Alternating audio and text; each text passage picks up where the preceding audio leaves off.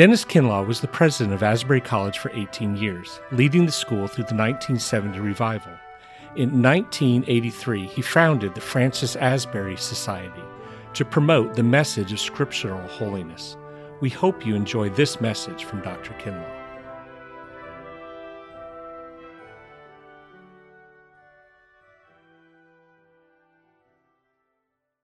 I indicated to you that one of my concerns is, for me, I'd like to come to the place where I could think biblically.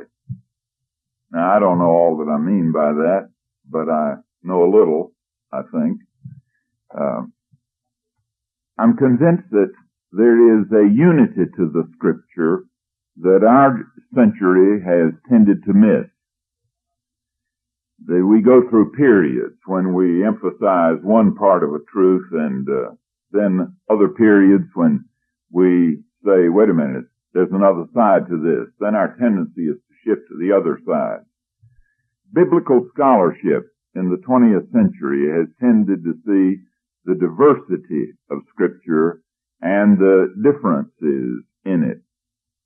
But as I get older, one of the things that I'm convinced is that the Holy Spirit was the inspiring force in both the giving of the Scripture and the collecting of it. Now, you can ask questions I can't answer, but that's all right. We live. The most vital things in life come in that margin of life where you have to dare and where you have to trust. If a man only does what he knows and can prove is right, he will never be really creative or useful. It's in the realm of our faith that our opportunity comes to do something significant. And it seems to me that there is a magnificent unity in the Scripture.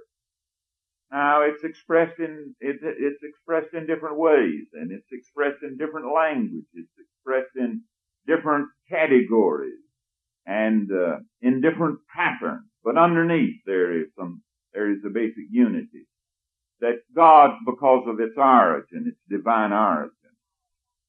Now, this morning I'd like to talk about something that bears on what we've been talking about, the Trinity, personhood, the body of Christ, our relationship to Christ, to God the Father, Son, and Holy Spirit, and our relationship to each other, and our relationship as believers, and our relationship to the world about us. I'd like to talk this morning about what I have come to call the orders of creation. Now, I'd be interested if anybody's ever heard a lecture on the orders of creation. I never have. In fact, I have never read a real treatment of the orders of creation. So you're going to have to realize you're listening to something that from my point of view, it's on the edge of where I think.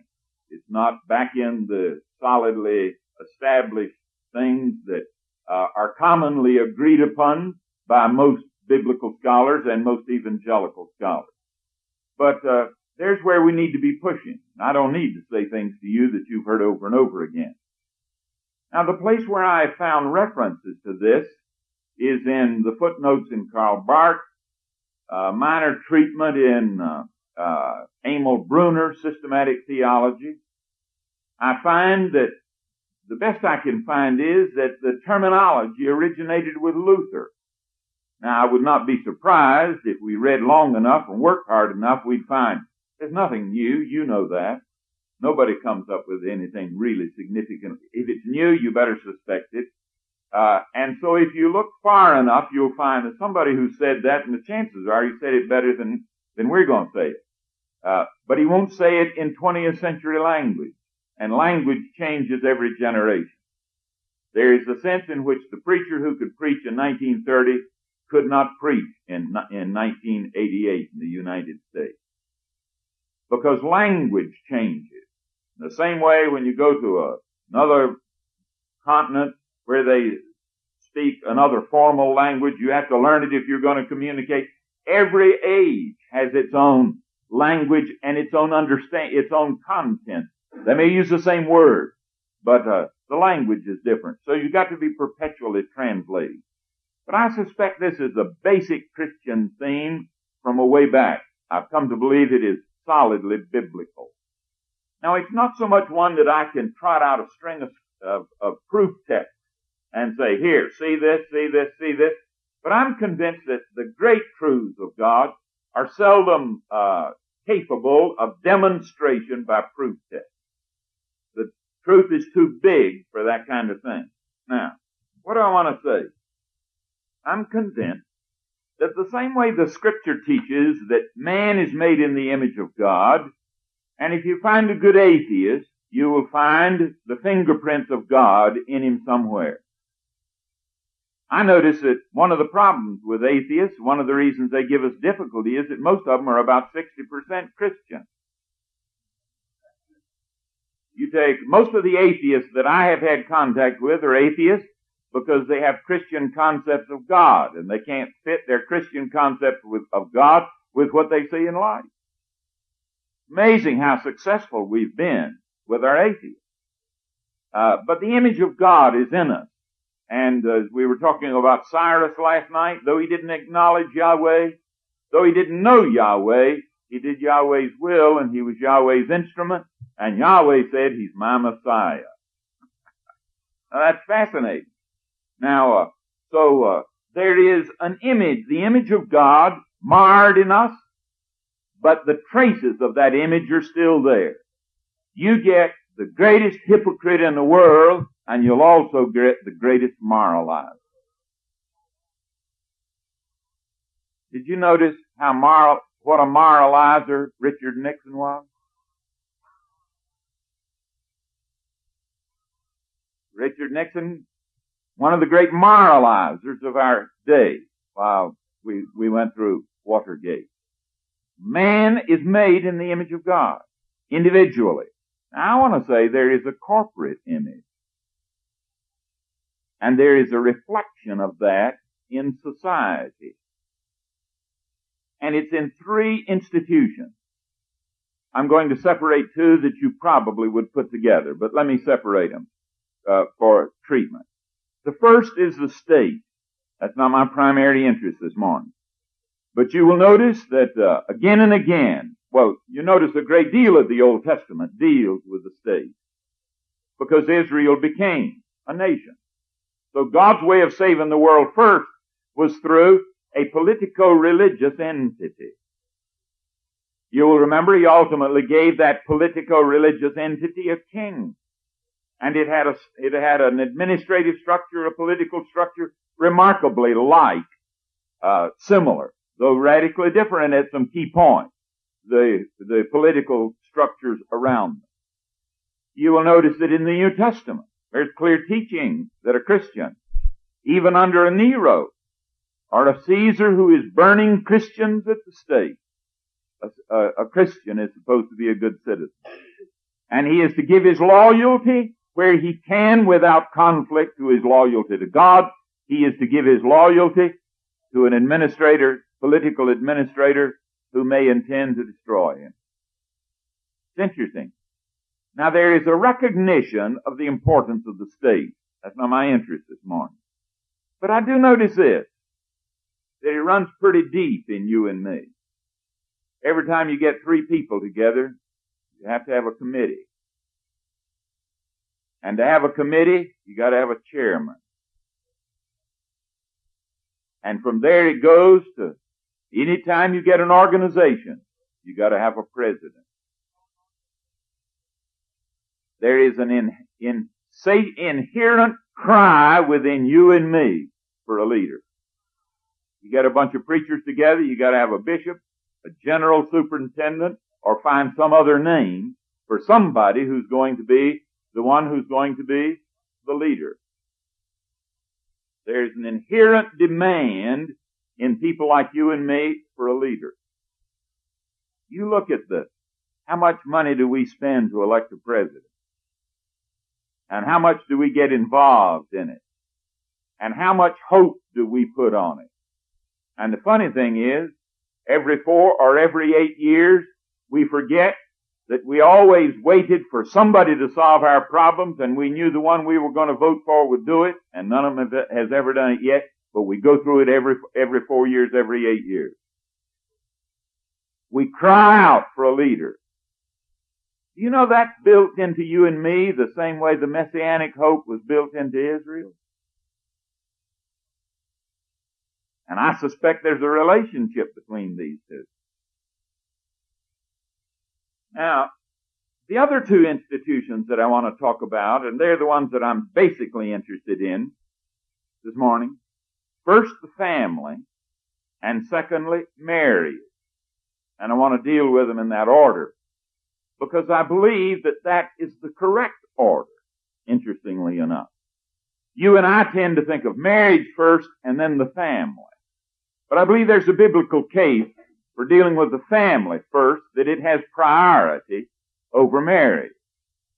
Now, let me illustrate what I want to say by when I call them orders of creation. You know, the tendency in our society is to explain the family and marriage as the results of political, sociological evolution. Man living together, some way or other came up, most of us male and female, and we found that it was only when you got a male and a female together you could get another person. And so when the woman bore the child, she needed protection, and so the husband stayed with her for a little while. And so ultimately, they decided that was a nice way to work. And so monogamy developed out of that. Basically, that's the kind of view that the modern mind has or takes when it comes to a social institution like a marriage or like the family. Now, I've come to believe that the Scripture sees these very differently.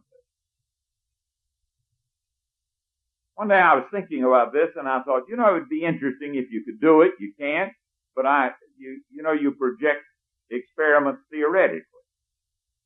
Einstein developed his theory, and then in the Second World War, they took it and put it into application, and they found that he was dead right. Now, let me give you my theory. If you were to take a 20-year-old boy and a 20-year-old girl and brainwash them and give them genuine amnesia, total amnesia, so they forgot everything they ever knew, didn't know their name, didn't know anything about where they came from, just a total wipeout of the brain to where their brains were what the philosophers call a tabula rasa, just a clean sheet with nothing on it. Put one on one rocket and one on another rocket in that state. Let them wake up on the flight out into space, and let the two rockets land on a planet out in remote space somewhere compatible to human life, and then let them find each other. And then you and I come along and take a peek 500 years later, see what happened. I think you'd find society structured remarkably like it is here. Now, there'd be some differences because the United States is a little different from England. The United States is a little different from Russia. But we got our Reagan and they got their Gorbachev. They've got their foreign secretary and we've got George Shultz. And they're similar enough that they're analogically alike. All right, you can talk about them analogically.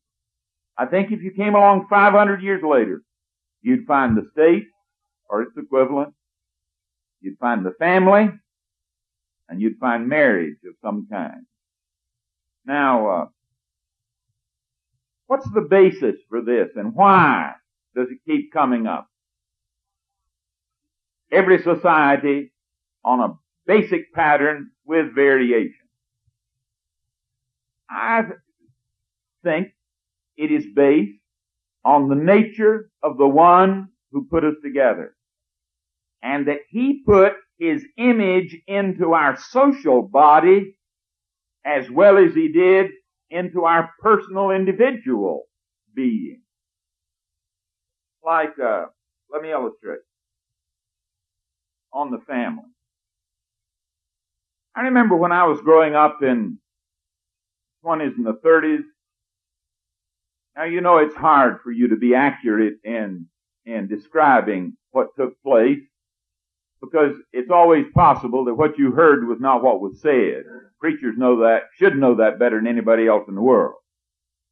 All you got to do is listen to what people say you said last Sunday. So what you think you heard may not be what you heard. But what I grew up thinking I heard was that the greatness about Jesus was that He came along and said, God is good and God is loving. In fact, He is like the best person and the most loving person in your life. He's like a parent. And so He said, I call God Father, and you have a right to call Him Father. Not King, or even, first of all, Lord. It's interesting, we use the term Lord more for Jesus than we do for the first person of the Trinity, don't we? I think there's theology in that. Now, I haven't gotten it all out on the table yet, but I believe there's theology in that. Now, God, when He decided to put us together, said, how will I put these people together? Now, what I thought was, we emerged in families and had a very precious relationship with our parents, and we said, now the big boy upstairs,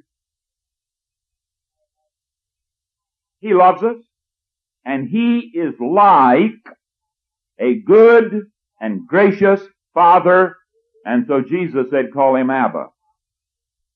Now, somewhere in my life I came to believe that that is exactly the reverse of what happened. That it was not a human idea to call God Father, but it was a divine idea originated in the bosom of eternity, to put us together as parents and children. I'm now convinced that the first family was not Adam, but that the first family was the triune Godhead. Do you know what all the great creeds say about Jesus? He is the eternally begotten Son. All of my thinking has tended to be historical, because I live in history, and all of my thinking has tended to be temporal, because I live in time. Time categories are the way I think. But do you know, biblically we are taught that time had a beginning, and time is to have an end. And that eternity is not more time, it is a different nature of existence. How many of you have read Madeleine L'Engle's A Wrinkle in Time? Well, it's fiction, and there's a little science in it, but it's great theology. Well, let me say, if you don't get anything else out of these days, if you will go by Madeleine L'Engle, she's a modern fiction writer. She is on the staff of St. John the Divine Cathedral in New York City, Episcopal Church. If you haven't read A Wrinkle in Time, you've got some fun coming. Because she deals with the difference in that in children's literature between thinking that is time-bound and thinking that isn't. Isn't it interesting that we live in a space-time continuum? But if you ever notice the difference in our freedom in space and our freedom in time, you see, in space, I can move forward, backward, right, left, up, or down. But when it comes to time, I can move in only one direction. Forward. Can't take a step back, and I can only take one step forward at a time. No way I can jump one. It is an inexorable movement. Now, what she develops is, in children's literature, the concept that there is a world where you can move in time the way you move in space. It's a beautiful thing. A wrinkle in time. L'', E-N-G-L-E. I guess it's the French for the angel. Her first name is Madeline. What she says is that time may be like a window, like a curtain on a window. You know, the curtain may be 36 inches wide, but when you draw it and open it, the 36 inch may not be but 4 inches from the first inch. So there are different ways you can come at this, you see. Now, if God is eternal, the great I am, who says, in order that you might understand, I am the one who was and is to come. But I know the is to come as well as I know the was and the is. And the great, you remember 7 times Jesus spoke about himself as the I am. And when they pushed him and said, are you older than Abraham? He said, before Abraham was, I am. Now, so I'm interested in the eternal thing that gets spun out and attenuated in time. Now here's where I am on that. You know, I'm convinced that long before Cain looked at Adam and said, Father, and looked at Eve and said, Mother, there was one who looked at another and said, Father, and the one to whom he looked back and said, Son.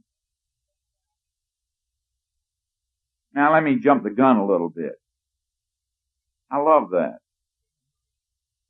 I'm convinced the ultimate thing is not going to be the kingdom. 1 Corinthians 15, it says that after every knee has bowed, and when every tongue has confessed, and Jesus is absolute Lord, Jesus will render up the kingdom to the Father from whom it came. I think there is something biblically that says the first word about God is Father, and the last word about God is Father.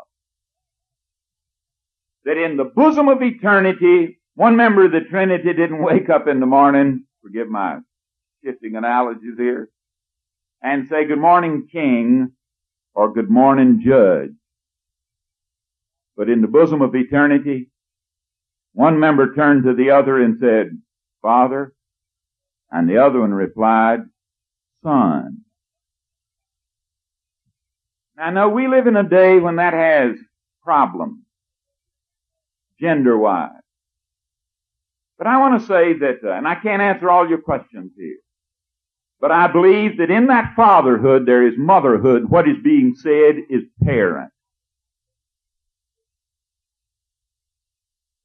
And that there's something in the male that's in the image of God that isn't found in the female, and there's something in the female that's in the image of God that isn't found in the male. But you see, God did that separation in us of what is united in Him. And so, the parent-child relationship has its origin is not in history and in time. The parent-child relationship, the family concept, is an eternal concept, not a temporal or a historical one only. which means that God in the bosom of eternity said, let's create some people. And then the question came, how shall we hook them together? And somebody said, in the bosom of the Godhead, what are we making them for? And in that discussion, there was, let's make them for fellowship with us. We like this crowd we've got. These three here, let's enlarge it. And they said, okay, if we're going to make them, then why don't we make them like us?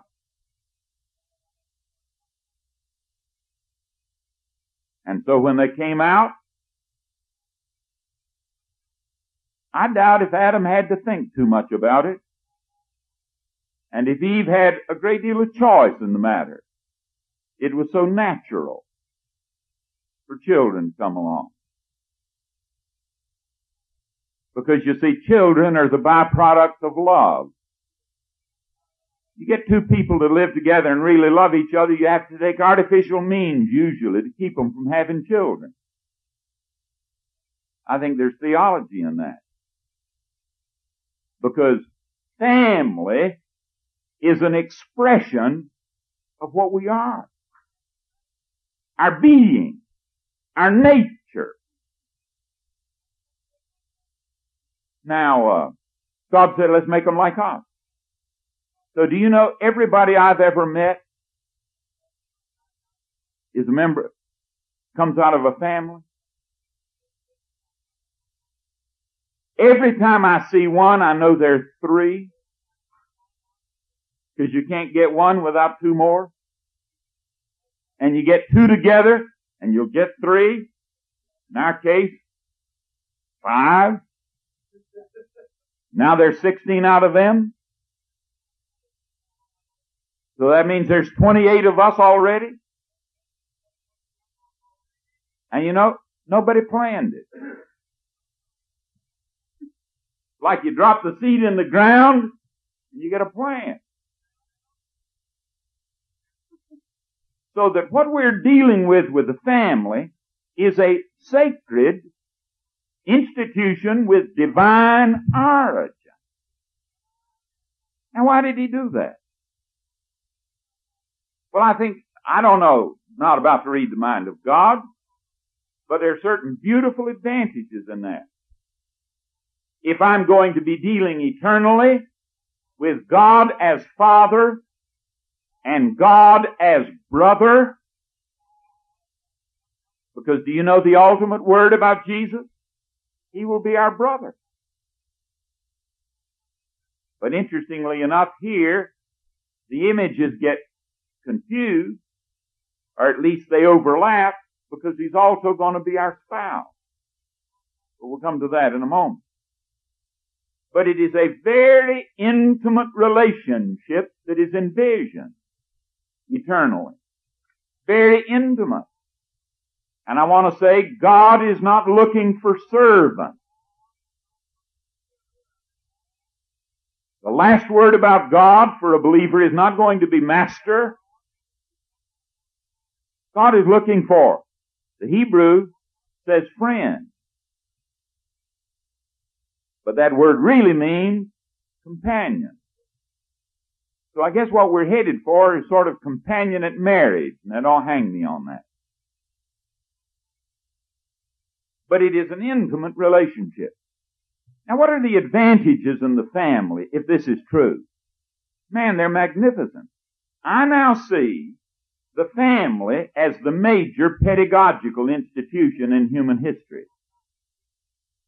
Do you know that schools are a late development in human history? And when we started the public school system, when the government in the United States got into the school business, the government said, we're there in your stead. And so the government said the school will do something that historically the family has done. Now we've forgotten the philosophy of that and the origin of it. But I think that I, as the president of Asbury College, stand Let me use the Latin, in loco parentis. I have the privilege of doing, you send your kid to Asbury, and I have the privilege of doing something that is your responsibility. Society's complex enough you can't do it. You can't teach your kid computer science the way he needs to know it to compete in the next century. I can see that he gets taught that. For you. And I do it for you. It's interesting. The parent usually is the one who pays the most of the bill. I want to say, I have a deep uneasiness about federal student aid. Because the first thing you know, you think it's the state's responsibility. And the parents are off the hook. But do you know you're responsible for the education of your children? God gave them to you. You're responsible. Now, if it is that, think what a magnificent institution it is. Everybody you've ever bumped into is a son or a daughter. Do you know why I think God did that? He played a trick on them.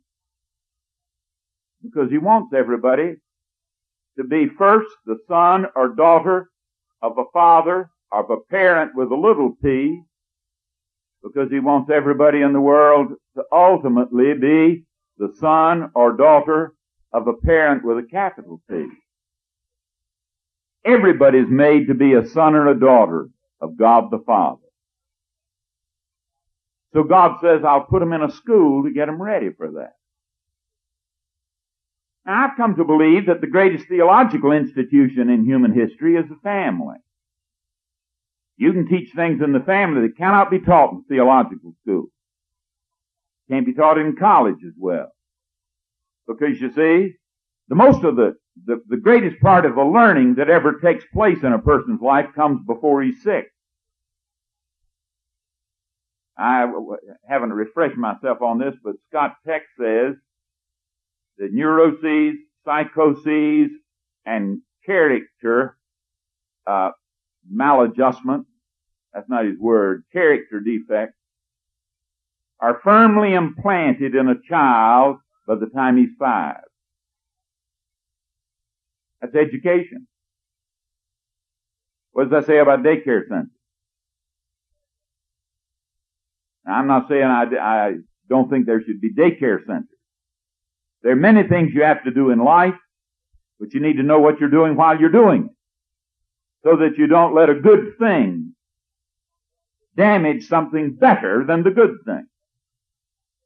Now, I'm convinced the family is the greatest educational institution. Do you know the one thing that you can learn in the family you probably aren't going to learn anywhere else?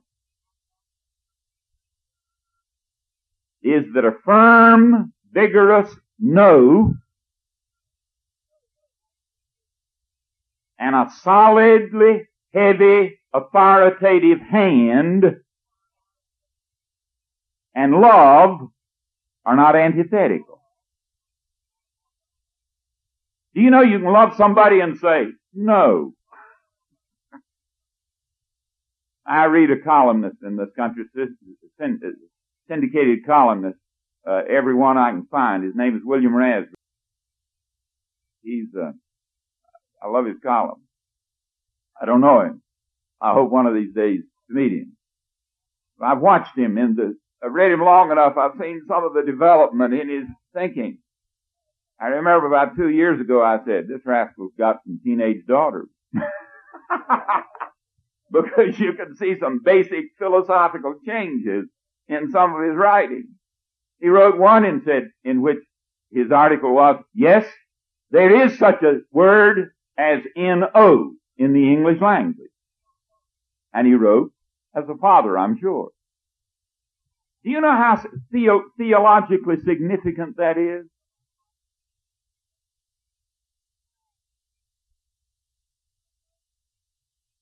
Do you know that if a kid does not have a father and a mother who can say a firm, inexorable no and do it with great love, do you know that a person is going to have problems, all his life with God?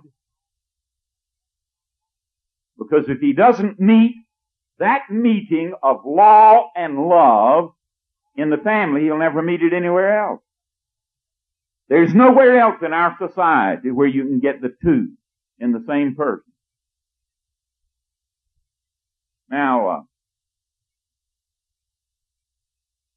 you notice that's rather biblical. The need for that is clear.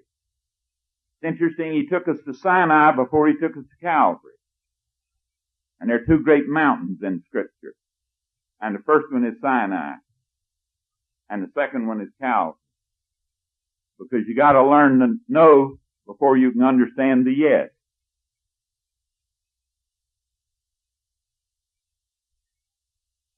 If you begin with the love and there's no no there, you're gonna have a hard time ever introducing it.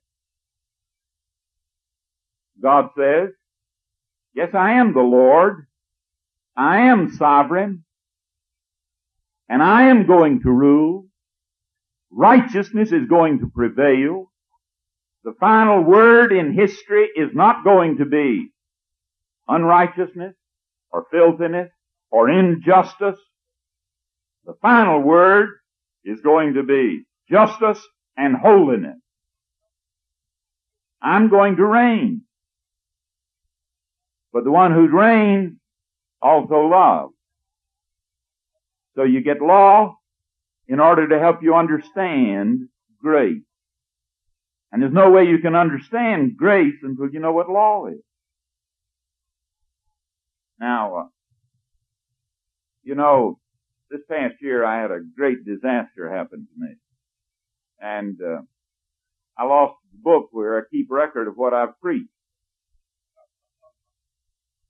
I've kept a record for, 35 years. And so I travel a good bit and go into places and speak once and 2 years later come back and nothing in the world more deadly than standing up and preaching the same thing you preached the last time you were there.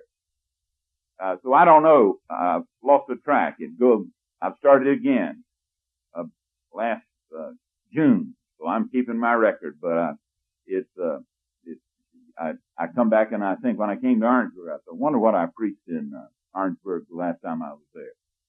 Now, let me ask you, have I told you the experience I had with my father over a silver dollar, his death, and his payment to me of my last bill at Asbury College?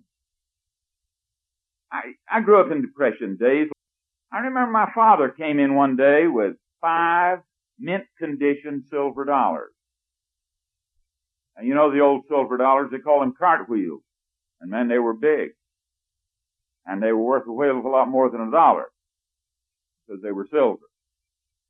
And so he was showing us those silver dollars. Now I was just a little tyke. I don't know how old I was, but you'll get the general age from the way the story developed. So he showed those and I thought, man alive, wouldn't I love to have one of those things? And so I looked up at him and said, could I see one? So he gave me one. The thing I remember it was almost as big as my hand. And I looked at that thing and thought what I could do with that at recess when you could buy candy bars at school. And there weren't too many. I remember I couldn't be a member of the Boy Scouts because it cost 5 cents a week and you had to pay $10 to get a uniform.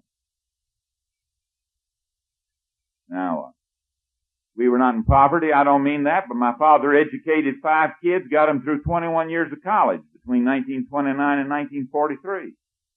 So you decided what was essential. So, I had a great appetite for candy. Bigger because I didn't get too much of it. But there was that thing in my own hand. So I held it, and, almost before I knew what I was doing, I closed my hand on it. And then I watched him to see what he did when he saw me close my hand on it. And then I took my hand and put it behind my back and watched him with an eagle eye. And when he saw me put my hand behind my back with it in my hand, he put his other hand down and said, give it back. And I said, no. Now, my father was a lawyer. I got my first lecture on property ownership rights.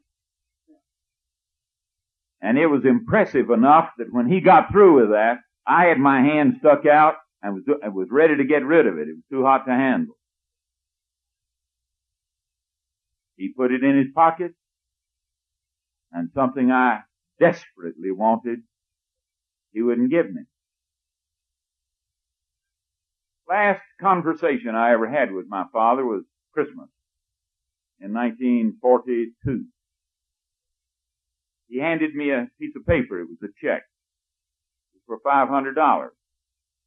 And he said, Dennis, will this finish you out for your A.B. degree at Asbury? We had 2 quarters to go.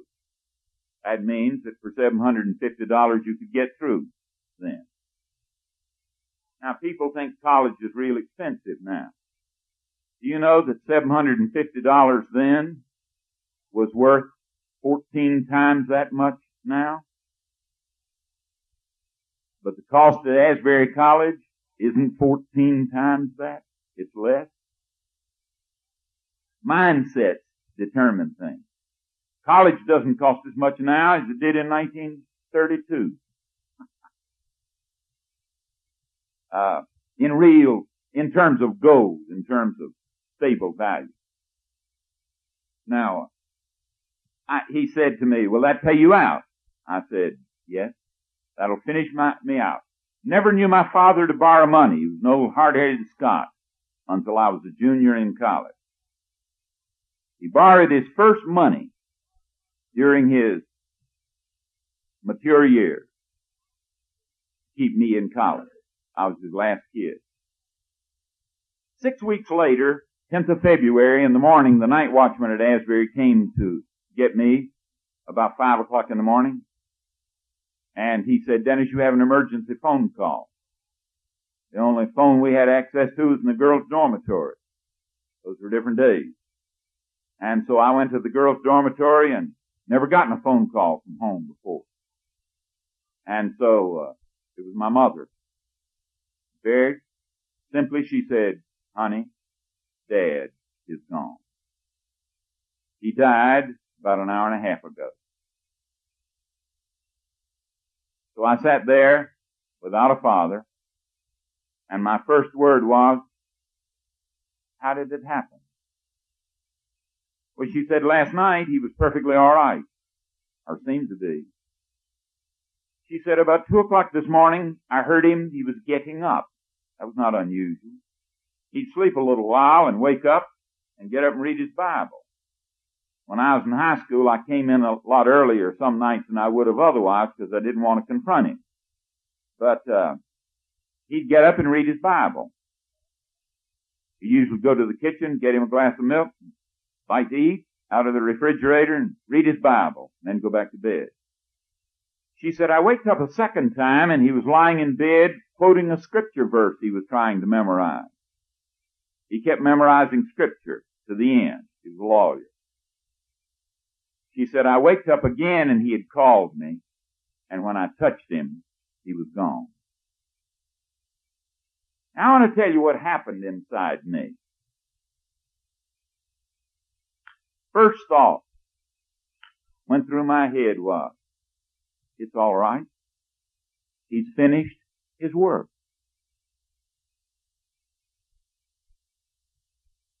I want to tell you something else.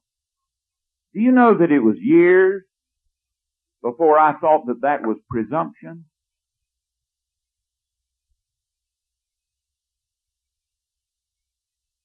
Because I don't think it was presumption. Do you know what he lived for? He lived for 5 kids. And everything he had was mine. And when he wouldn't let me have the $1, it was so I could have what I needed more than $1.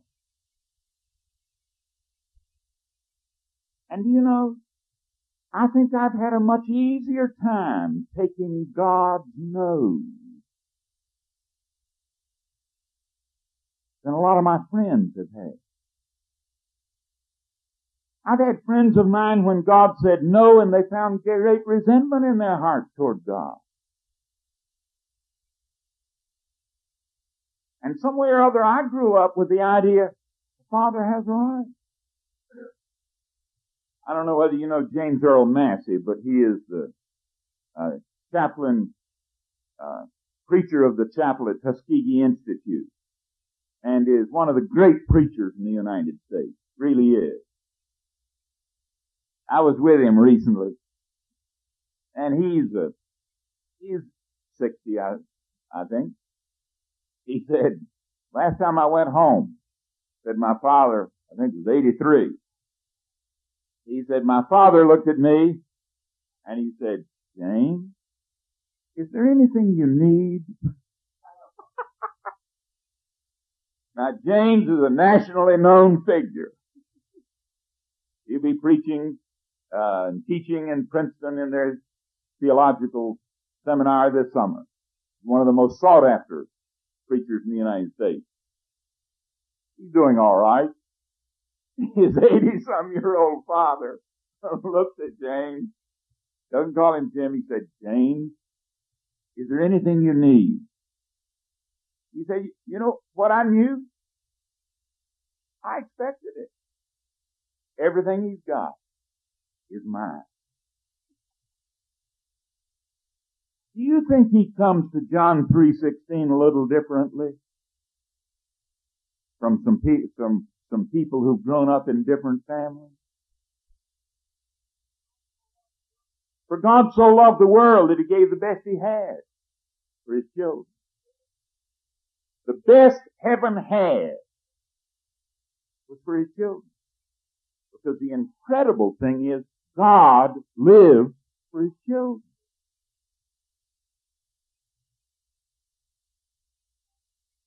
But he's a God who can say no. Because truth and justice are essential to keeping love from corruption and from rot. You know there's nothing in the world more destructive than love that isn't informed by truth, right, and justice. We have identical twins.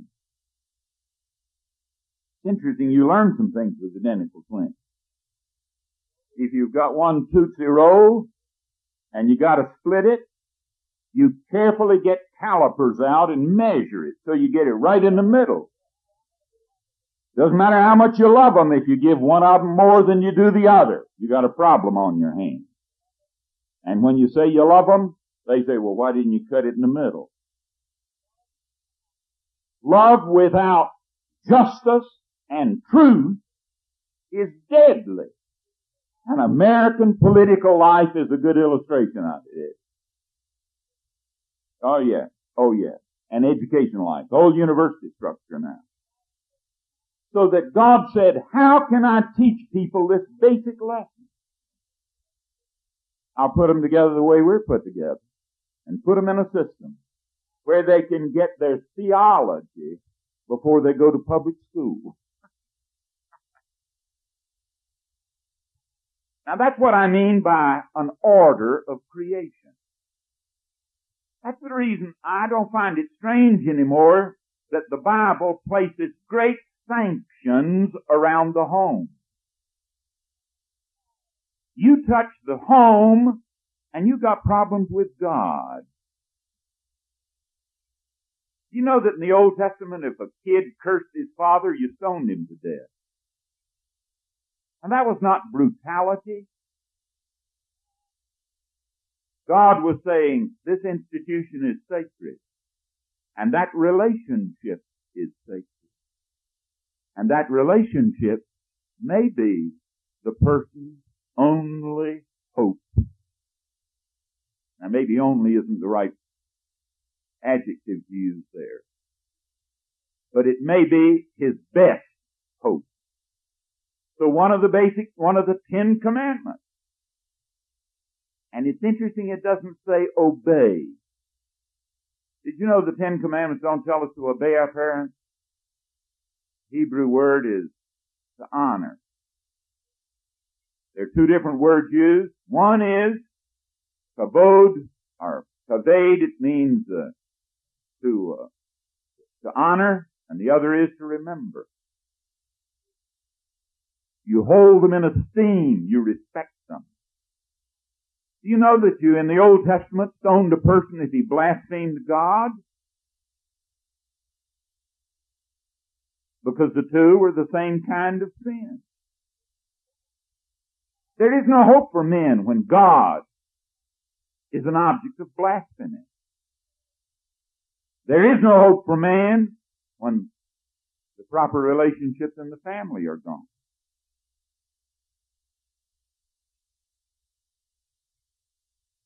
I was speaking in a group not long ago, and I said, one of the great problems in education today is that educational institutions have to be therapy institutions as well. I think about 1940, there were 8 people on the student affairs staff at Columbia University. I don't know what the figures are now, but I bet you there are 1,000.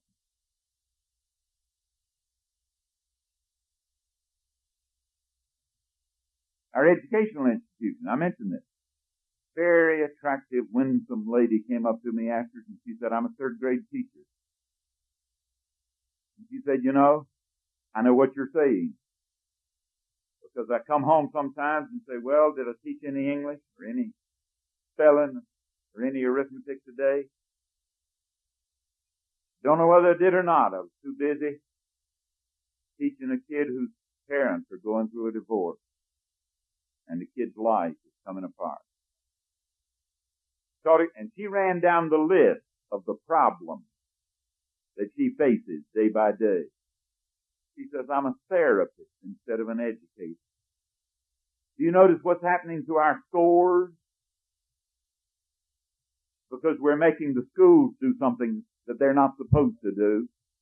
And nobody has gotten it into his head to where he can say it right publicly that the state's never going to be able to do that. You don't want me to defend you in a law court if you got a legal problem. Because I'm not a lawyer. You got a legal problem, find the best lawyer you can find. The state is not going to do what in the orders of creation God gave another institution the responsibility for doing. Now, I love the fact that the final word that I will have to say about the first person of the Trinity is not Lord, but His Father. I came from one, and I'm headed for one. I like that. I feel comfortable with what it means to be a human person. Now, you'll notice the prayer of all prayers does not begin with, O King of Heaven. It begins with our Father.